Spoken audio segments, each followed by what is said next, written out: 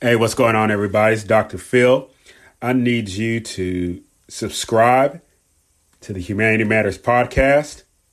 Subscribe today. Send me an email, humanitymatterspodcast@gmail.com. And let's remember to share love, be kind, be generous. The Humanity Matters podcast, and today we are talking about Jesus Christ, socialist, capitalist, or someone far better, someone completely better. Once again, Dr. Philip Fletcher with Humanity Matters podcast. Welcome, everybody, as we enter into a good discussion. I'll take about an hour or so to engage with an article that I saw coming across my Facebook timeline yesterday. And if you have any questions or anything like that here on Facebook, put the questions in the comment section and I will do my best to get with them. And so, what's the context? So, an article was published on Sojourners website, and Sojourners is an organization that was started by Jim Wallace and some others. And this article was originally published on January 30th, 2019. So that's the beginning of the year. Context, new Congress was coming in, all that. And one of the quote unquote rising stars in the Congress on the Democratic side, a self-avowed democratic socialist, is Alexandria Ocasio-Cortez. And the article, the title was The Biblical Values of Ocasio-Cortez's Democratic Socialism. And the author is Oberi M. Hendricks, Jr. And I saw the article come up. Different people were posting about it. And, you know, hey, want to read it, see what's going on, and mention my favorite thing, the Bible. Had an intersection about politics and addressing, a way to address needs of persons in our society. And so I started to read it. And his theory is based on an assertion by the late Dr. Martin Luther King Jr. And what the author does is he implicitly sees Alexandria Ocasio-Cortez picking up the baton from the late Reverend Dr. Martin Luther King Jr. and essentially saying in his article, and I quote, "There is something wrong with capitalism," unquote. Mr. Hendricks, or Dr. Hendricks, theorizes, and I quote from his article, "Democratic socialism and the Bible share a strikingly similar vision of what constitutes a fair and just society. Capitalism, however, does not share that vision," close quote. And so I was like, oh, okay. So for a little background on myself, just so that everybody can understand the perspective in which I am coming from, I am obviously a man who lives in America. I am a Christian. I have education. My master's is in theology and apologetics. I love to study the Bible. I have a pretty good understanding of Hebrew and Greek. I love history. And so I love to study ancient Near Eastern history. And so obviously Israel/Palestine, Roman history. I have a little bent towards understanding politics and economics, only because of the work that I do in working with the poor persons who are living in the city of Conway. And so that's my background. I tend towards a very free market approach to life and interactions in regards to economics. But I also seek to understand and read a whole host of things because I want an understanding of what people are talking about, where they're coming from, because it's dear to them. And I think you should honor that. So let's define our terms here. This is Dr. Philip Fletcher, Humanity Matters Podcast, and we are discussing Jesus Christ, socialist, capitalist, or someone far better. If you got a question, hey, hit me up and I will do my best to engage with you. So, Dr. Hendricks points out three things that is good to have a good working definition for as we move forward. He mentions democratic socialism, he mentions the Bible, and he mentions capitalism. So let's start with democratic socialism. So there's socialism, right? Then there's democratic socialism. Now, socialism, all right, is a concept developed Marx and Engels. And then if you push it a little bit further left, you get into what is called communism. And so you have Stalin and what you've got going on in China and so on and so forth. But for socialism essentially holds that the community, the people, are in control of the means of production, distribution, and exchange of the items of value. All right. It's the people. So it's not the government. It's the people. All right. Now, according to the website of the Democratic Socialists of America, you can go and check them out. Democratic Socialists of America. I'm pulling their definition straight from their website. Okay. Democratic Socialists believe that both the economy and society should be run democratically. Okay. To meet public needs, not to make profits for a few. To achieve a more just society, many structures of our government and economy must be radically transformed through greater economic and social democracy so that ordinary Americans can participate in the many decisions that affect our lives, close quote. So there's three elements in there that we can pick apart regarding the definition of democratic socialism. One is the economy, two is the society, and three is democratically. So economy. So the economy is essentially exchange of goods and services for a particular value. So essentially, when you go on Amazon, you're participating in an economy, if you will. You have a need. The person on the other side of that screen who's selling something, they have a need as well. Amazon has created this atmosphere, if you will, this market, okay? And in there you go and you find, say, a book, right? Boop, boop, boop, boop. I found a book. You know, I can pay the Amazon Prime price, or I can go through these lists of persons who are selling it and find the price that is best for me, right? So I pay the money, they give me the book. So their need is met, my need is met. So essentially, that's what an economy is. It's an exchange of goods, okay? Now, from a democratic socialist perspective, when the exchange happens, an exchange happens, okay? Profit is not really the motive. It is that a need is being met, all right? Now, we can get into how a person wouldn't make a profit. You know, that's a whole other discussion. So that's the economy. Two, society. So society is how people are organized and how they interact. Now, society has, you know, involved with it is beliefs, language, customs. What shapes a society is the geography in which it is in. And so for a democratic socialist, they're not only looking for a just economy, they're also looking for a just society. How people interact with one another, how they relate, how they view one another, how they address one another, so on and so forth. And then finally, democratically. Democratically, essentially 50 plus 1, right? The majority wins the day.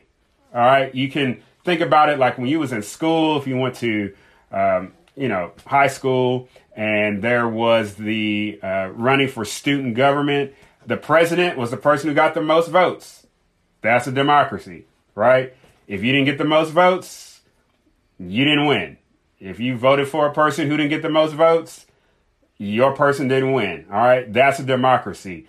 Another way of democracy, you get 100 people who go into a cafeteria and they say, hey, you want chocolate or vanilla, right? And 51 people say, hey, we want chocolate, right? And the vanilla people are like, dang, we're stuck with chocolate, right? There's nothing I can do about it.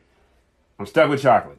Okay, so for Democratic Socialists of America, again, they believe that the economy and society should be run democratically for the purpose of meeting public needs, not to make profits. So it's needs above profits. Now, if you want to inform yourself, I encourage you some things. These are books I've read. Okay, so I've got familiarity with them. W.E.B. Du Bois, Black Reconstruction. He is looking at Reconstruction post-Civil War, everything that went on with the Black Codes, Freedmen's Society, understanding how freedmen were going to have voting rights and participating in the society. Black Reconstruction. W.E.B. Du Bois thought very highly of socialism. All right, he went to Russia and China to check out their developments as well. He had a very favorable outlook on socialism. Next, obviously, is Karl Marx. You can read about him. Socialism in America by Irving Howe. And then where do we go from here? Martin Luther King. So where do we go from here? Chaos or Community? Dr. King. And this is where I depart from him, right? In regards to his economic solution for the Black community coming out of the Civil Rights Act and the Voting Rights Act, 64 and 65. And then he's pursuing now, he's dealing with the Vietnam War and those issues. And towards the end of his life, was advancing more democratic socialist ideas to address the economic situations that were going on in the Black community. So those are our terms in regards to Mr. Hendricks' first thing he points out regarding democratic socialism. So it's Dr. Philip Fletcher, Humanity Matters podcast. We are looking at Jesus Christ socialist, capitalist, or someone far better. Now, defining our terms of democratic socialism. So what about the Bible? So Mr. Hendricks brings up the Bible. All right. So he's not looking at the Old Testament. He's not looking at the New Testament. He said the Bible. Okay. So I'm taking him at his word in his understanding that democratic socialism and the Bible have the similar vision. Okay. Okay. So let's get our understanding about the Bible. So the Bible is a collection of writings. It's reflecting an understanding about God and humanity. Okay.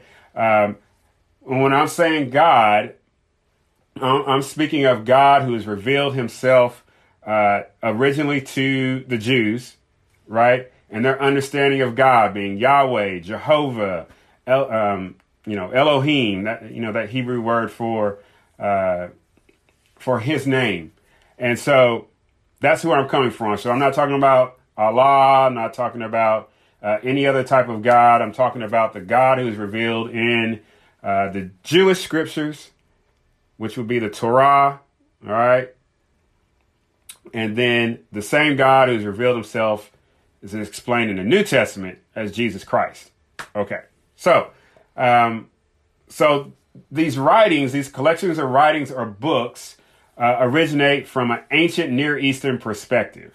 Okay. So Israel, Palestine, Egypt, Babylon, Persia, modern day Iran, Turkey, Rome, all in this area, the Mediterranean, this is where the Bible is being written and formed into what we have today. So now Christianity has three main branches. You have the Orthodox, you have the Catholics, you have the Protestants. So the Orthodox, their Bible has 73 books. The Catholics has 72 books. And if you are a Protestant, you have 66 books. Now, the difference in here, that's an in-house debate. They're all good books at the end of the day to explain redemptive history. So The intent of the scriptures is to communicate the redemptive work of God revealed in Jesus Christ. And so God is working through Jesus Christ to redeem not only humanity, but also all of creation. And so the veracity of these books is dependent on three events: the birth or the incarnation of Jesus Christ, who is God, the death of Jesus Christ, who is God, and the resurrection of Jesus Christ, who is God. If those aren't true, then you can who cares about the Bible? Like, for real. Okay? But needless to say, this is the book that Mr. Hendricks is referring to. So when he's talking about the vision of democratic socialism in relationship to the vision of the Bible, we have to ask ourselves, is the vision of democratic socialism the same, has a similar vision of what is revealed in the Bible? Because a vision is ultimately something that is intended to be reality. And we see at the end of Revelation, there's a vision shown to John, the apostle. Is what John sees the same vision that the democratic socialist sees? Okay. So we talked about democratic socialism. We defined that term. We defined the term of the Bible. And now we define the term of capitalism. So essentially, capitalism is economic understanding. The free market depends on the interaction of two consenting parties. All right, to satisfy a need or a self-interest with limited government intervention. Think about that. The free market, or capitalism, is the economic understanding that two persons can interact with one another. This person has a need. This person has a need. They exchange something and both walk away like, hey, happy. All right. And there's limited intervention. So there's not some side guy coming in and saying, hey, you need to do this. Or, hey, you need to do this before you interact with this person. Or, hey, you need to do this before you can sell this. These two persons can just interact, or these two communities can interact, or these two states, or these two nations. All right. There's some rules. Obviously, don't steal, don't harm one another. You know, those kind of things. Don't defraud one another. Just interact with one another to meet each other's self-interest. So if you want to read some good books on the free market, capitalism, I recommend to you Milton Friedman, Thomas Sowell, or Walter Williams. Great guys. You can also read Adam Smith. You can read Hayek. Some other good readers that you can read up on. Also, if you want to read something about the Bible, read the Bible. Read the Bible. Different authors, same message. But read the Bible. Get familiar with it. So, So where do I agree with Mr. Hendricks? I found two agreements with him. And I think it's also important that when you're having a discussion about a particular piece of literature, or you're reading something from somebody, or you're hearing somebody in discussion, where can you find agreement? Obviously, because you're also going to find some disagreement. So I agree with him on this. Governments should have policies addressing the needs of the poor. I agree. 2, leaders should strive for justice by prioritizing the plight of the impoverished. I agree. I do it all day, right? To fight for those who can't fight for themselves, who don't have the opportunity to voice their opinion. How can you create space for the impoverished so that they can advocate for their situation? Where do I disagree with Mr. Hendricks in this article? And once again, I am referencing the article at Sojourners. You can go to Sojo, that's SOJO.net, and look up the January 30th, 2019 article titled the biblical values of Ocasio-Cortez's democratic socialism. And I'm wondering, does Congresswoman Cortez have the same vision that the Apostle John has? Or more importantly, that Jesus Christ has? Are they the same? So, where do I disagree? Now, these are going to be some things where you're going to be like, Philip, did you really say that? And yeah, I am saying that. Because if we look at reality, I think it would bear itself out if we would be honest. So one, I disagree that leaders should strive for equality. I don't know what that means. After much reading over the years, and I read a lot in what would be the social justice-y type world, my degree in African American history, my understanding of this word equality, I disagree that leaders should strive for equality. Leaders should strive for creating a atmosphere in which people can be free. Why? Because we're all created in freedom. We're made in image and likeness of God. We're equal at that level. We're all human beings. We are fundamentally equal. Where we are not equal is in our opportunities and outcomes. And that's for a host of reasons. All right. Depending on where you were born, depending on the geography of where you were born, depending on the political system in which you were born, the economic situation in which you were born, the history of the place in which you were born, the current context, the available education, the available businesses, the available education that you have, what your own hearts and desires are. Equality of opportunity and outcome is a great dream, but we know growing up, even in a family, especially if you have a sibling, you know, you and your sibling more than likely are going to take two divergent paths. Even if you had the same opportunity in the same house, there's a higher possibility that you're going to end up one higher than the other. Just something to think about. Two, disagree in equitable social order. Again, what does that mean? An equitable social order. Especially in relationship to his reference to the Bible. And we'll see that there's a lot of difference that's existing even in the Bible. Third, with democratic socialism, I disagree because democratic socialism seeks to build more humane society, not by force or compulsion, but by way of the age-old democratic practice of one person, one vote. And that's a quote from the article. But I have to ask myself, what happens when the majority decide in a way I believe goes against my principles and beliefs? Then what? The question I have to ask myself is, based off of this, what Mr. Hendricks is proposing, could a democratic socialist walk into the theocratic society of Israel and say, we don't want it to be this way, we want it to be another way?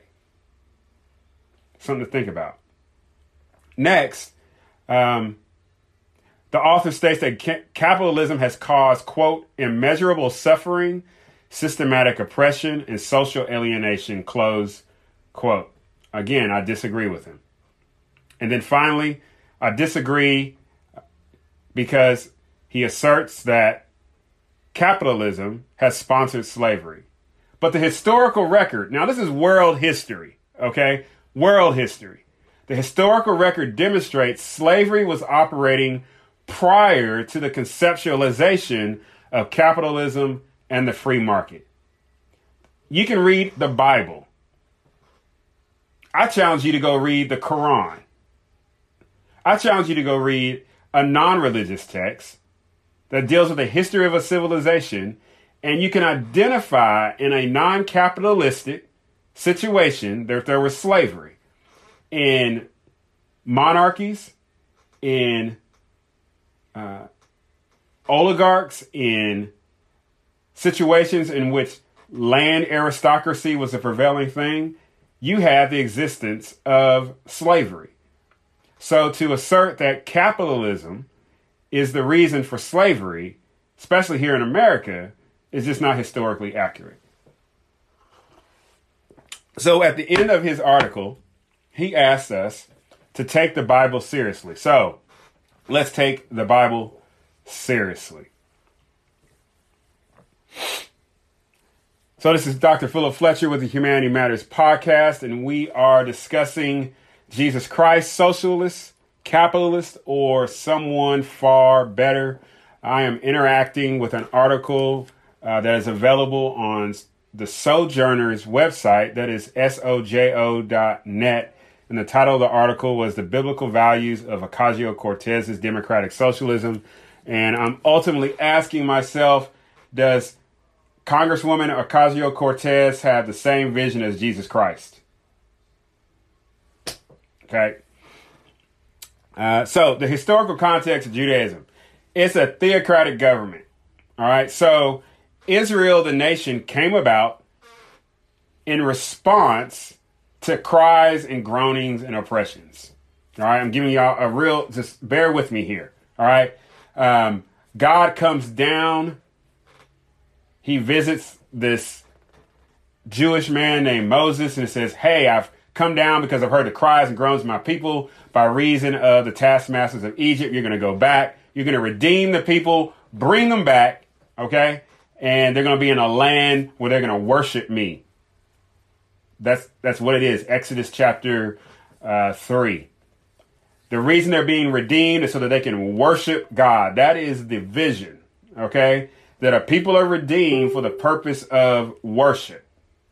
Okay. So God, through Moses acting as a savior, if you will, redeems the people. A whole bunch of plagues happen. They're brought through the Red Sea. If you've seen the Prince of Egypt, you know what I'm talking about. Okay. They end up headed towards the promised land. All right.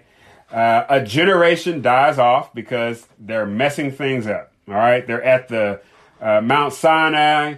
They get the law.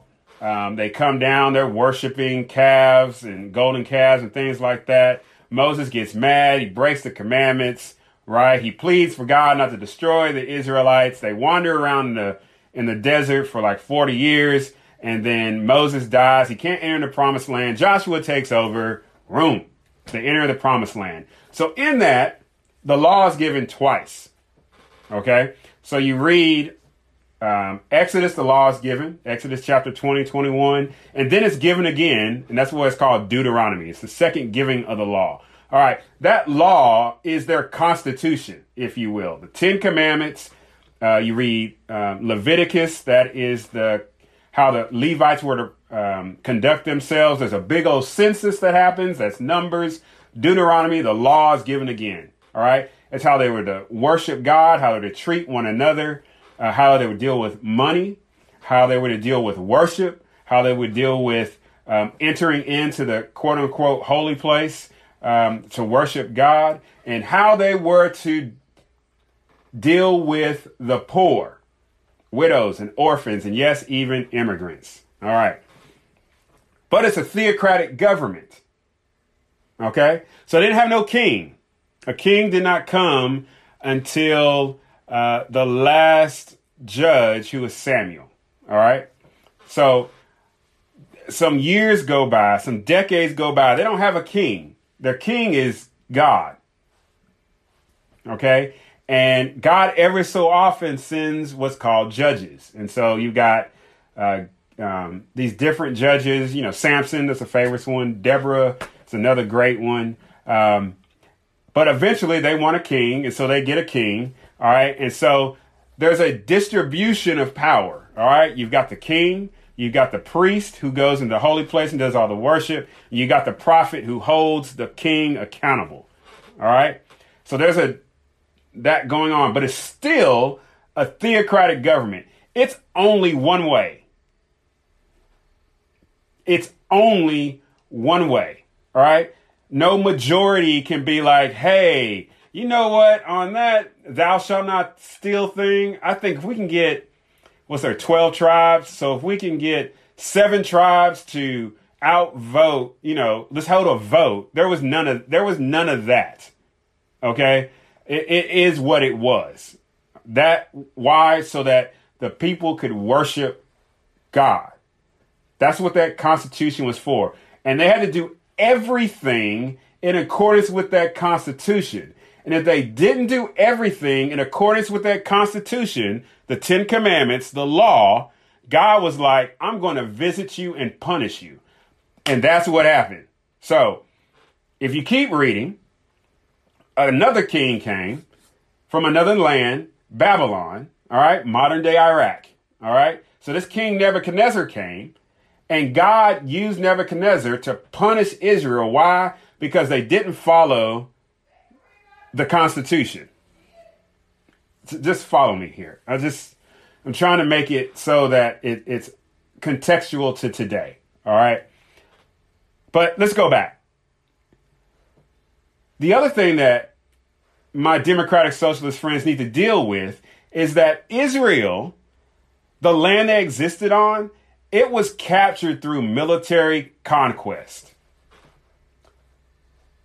So what you read, okay, the Canaanites, the Perizzites, the Jebusites, all the ites, okay, as I like to say, all right, they experienced a conquest. God moved the people through to conquer the land. And that land was then distributed to the individual tribes. And those tribes distributed to the families, so on and so forth. Okay. But here's the other thing about the land. The land differed.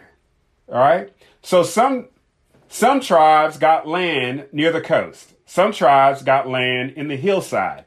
Some tribes got land in the lowlands. So can we think about, in an agricultural society, think about that too, all right? How would that impact the wealth and the prosperity of each tribe? If you are a tribe that is nearer to the coastlands, what does that mean? If you are a tribe that's nearer water, but you're inland, what does that mean for your crops?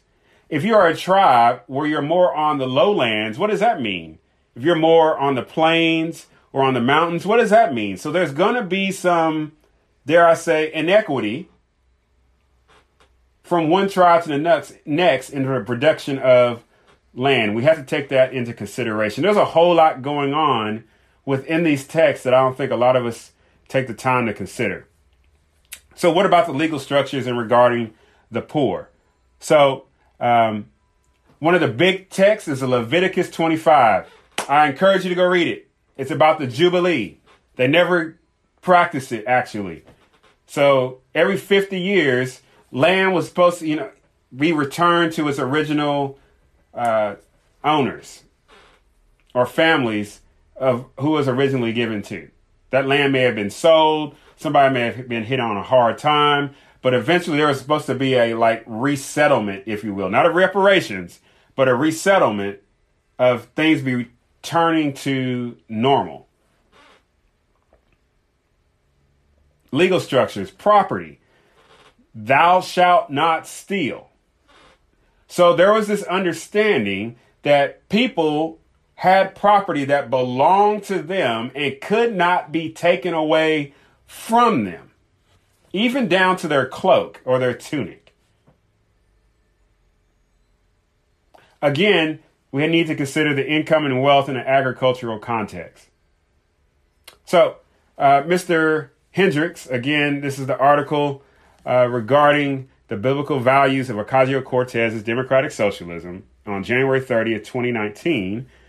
He outlines 4 concerns of democratic socialism,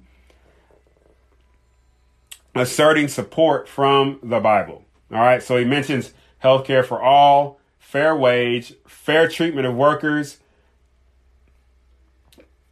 and the context of Jubilee and Leviticus 25. So let's hit on these quickly. So he mentions healthcare for all.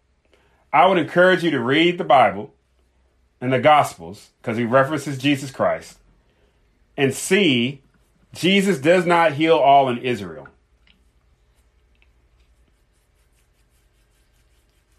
That's a tough one. Jesus doesn't heal everybody.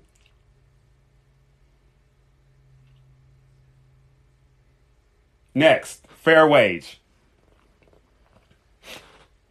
There's a difference between a fair wage and no wage at all. There are texts in the scripture, all right, where it does mention where persons do things. They build their houses in righteousness, build rooms and great things, and people receive no wages for them.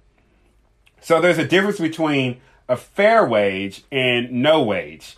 If I have somebody do some work for me and I don't pay them at all, like at all, that's theft. But if someone works with me and we agree, right, this is going to be paid this much, so on and so forth, whatever, I have an obligation to pay that person. There's a fair treatment of workers. Okay? Again,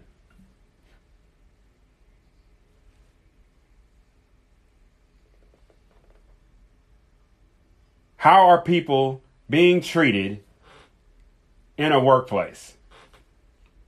I think it's pretty safe to assume that even from a capitalist perspective, the majority of persons here in America are being treated pretty fairly. And then finally, the context of Jubilee in Leviticus 25.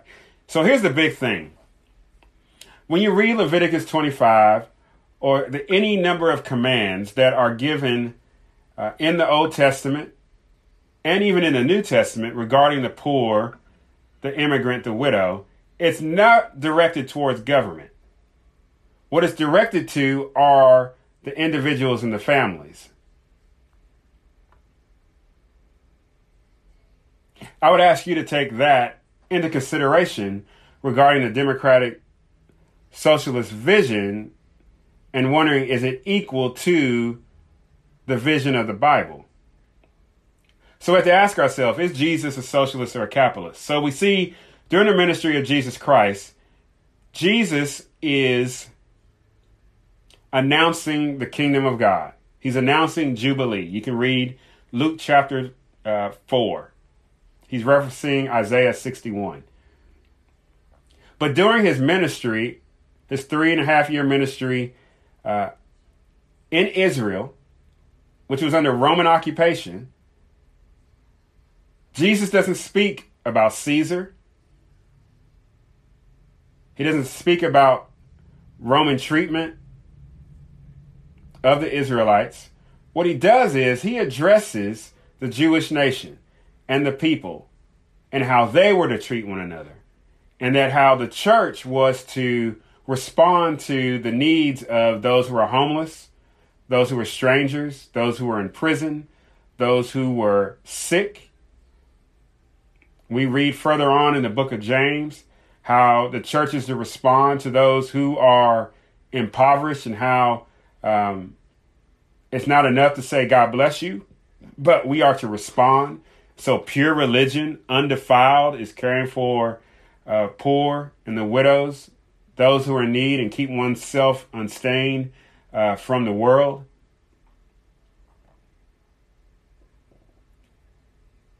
So we must ask ourselves this, since we're being asked by Mr. Hendricks to take the Bible seriously.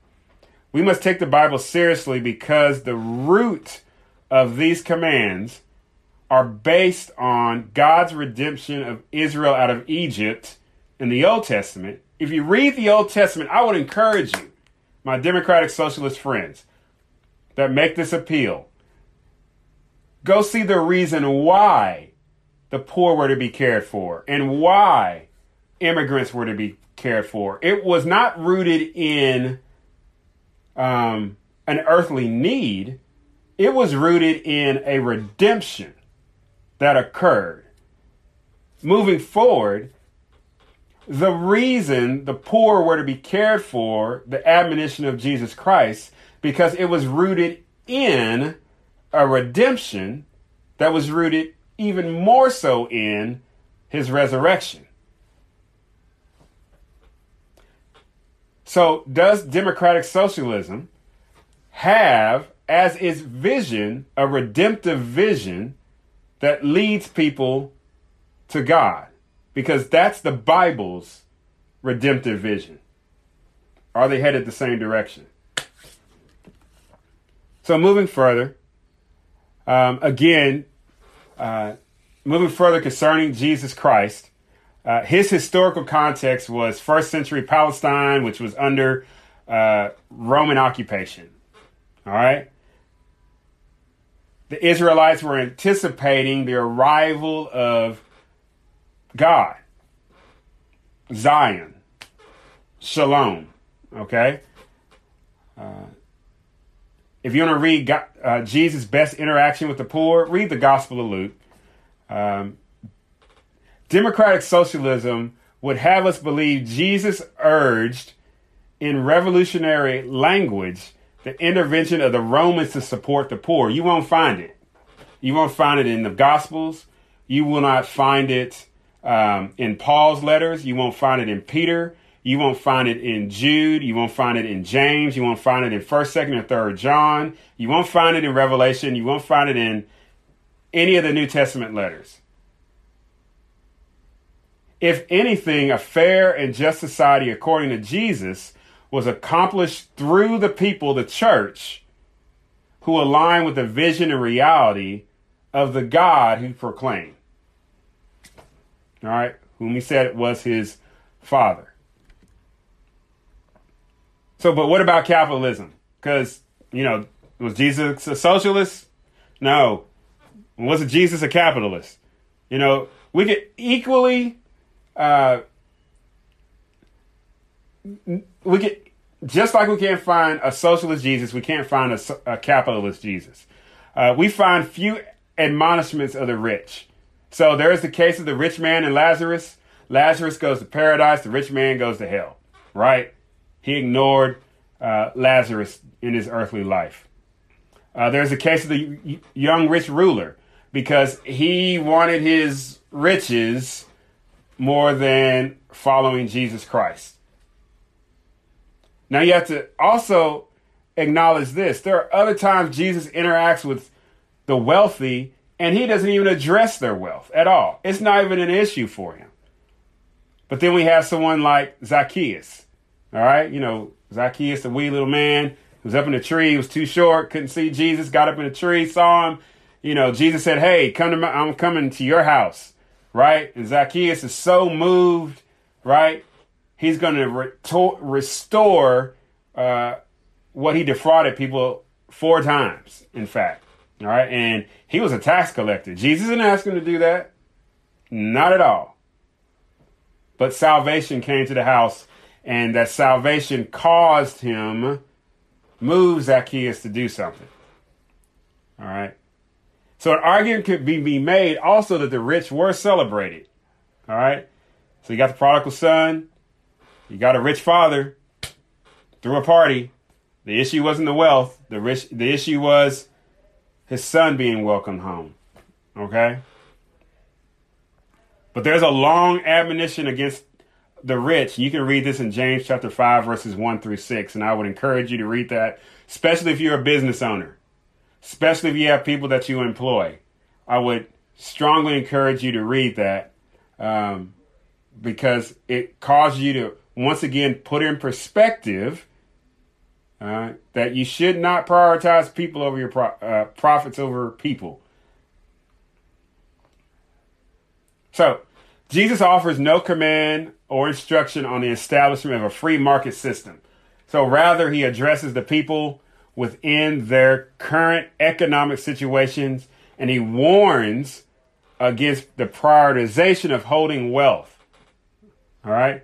This is an admonition which is applicable to rich communists, rich socialists, rich democratic socialists, Elizabeth Warren, Bernie Sanders. Yeah. Rich Democrats, Joe Biden. Yeah. Rich capitalists, Trump. Yeah.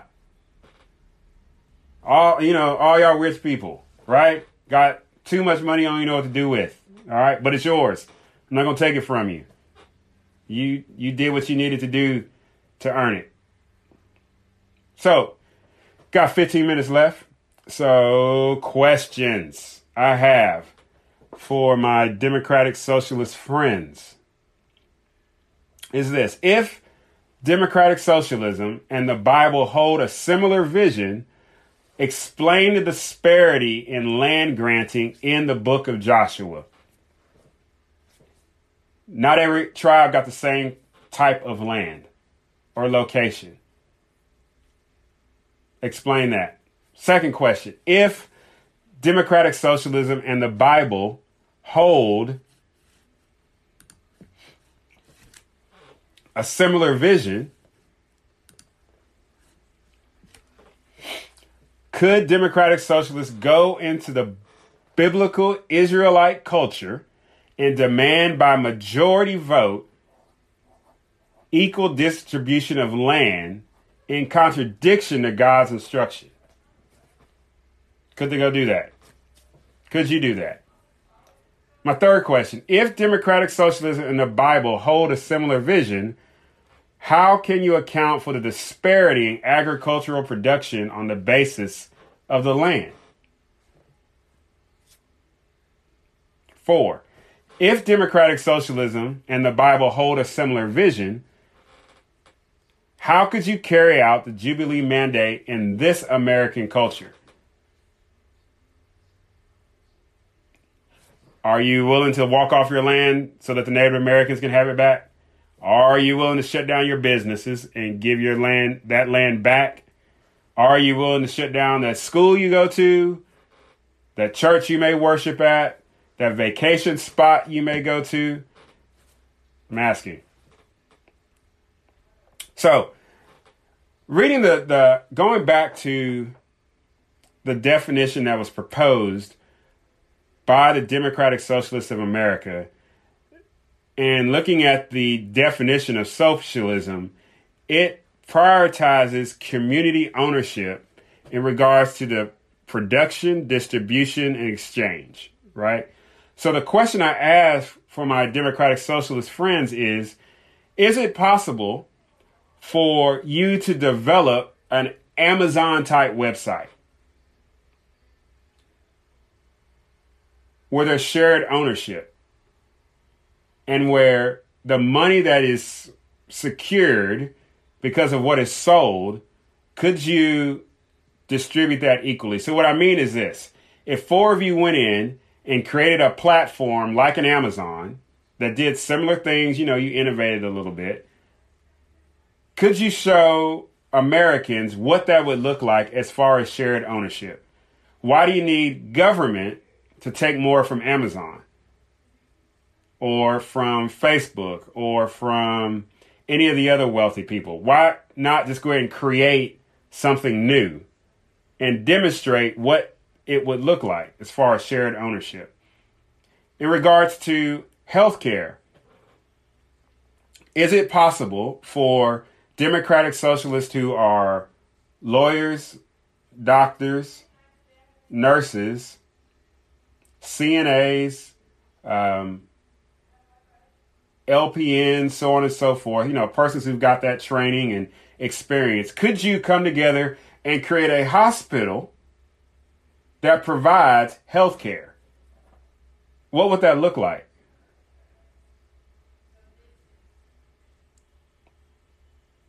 Next, for my educators who are Democratic Socialists, what would it look like for you to create a school that's free so that anybody could go there? Now I got it. We got public schools and all that kind of stuff, right? But what if you created a school, university setting where nobody had to pay for it to go there?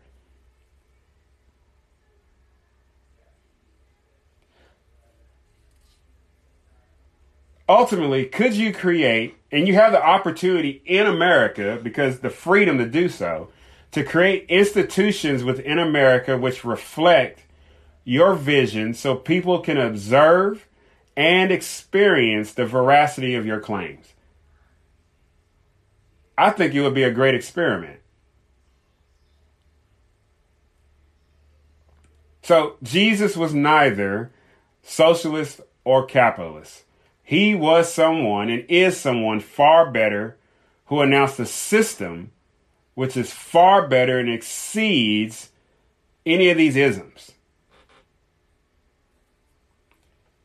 He's someone far better that announces complete freedom, socially, economically, politically, religiously. Because the system that he announces is not of this world. It's a far better city. It's a city that has a festal gathering of angels and men and women, and a city that is built on compassion, is built on justice, is built on freedom, is built on redemption, is built on the resurrection. And so the Jesus who is socialist does not exist, not in the Bible. And the Jesus who is capitalist does not exist, at least not in the Bible. And the Jesus who was socialist and capitalist did not exist in history either. Israel was not a socialist system. It was not a capitalist system. It was a nation that reflected a system that reflected something far greater and far sweeter, and who worshiped a God who redeemed his people out of Egypt. And to get even further, it's redeeming a humanity out of this earthly Egypt in order that we could be in the true and real promised land, where he is God and we are his people. And just like it said in Exodus 3, where we could worship him. And as it says in John, in spirit and in truth. So, hey, these were my thoughts on Jesus Christ, socialist, capitalist, or someone far better. Again, hey, chime in. I'll put this video up. You can respond. You can say, Philip, you way off base. You can agree. Hey, have the discussion. As always, if you leave a comment here on Facebook, just keep it civil. But hey, I appreciate y'all. This has been a Humanity Matters podcast. And remember to live in hope. We can do the impossible. And above all, remember to love.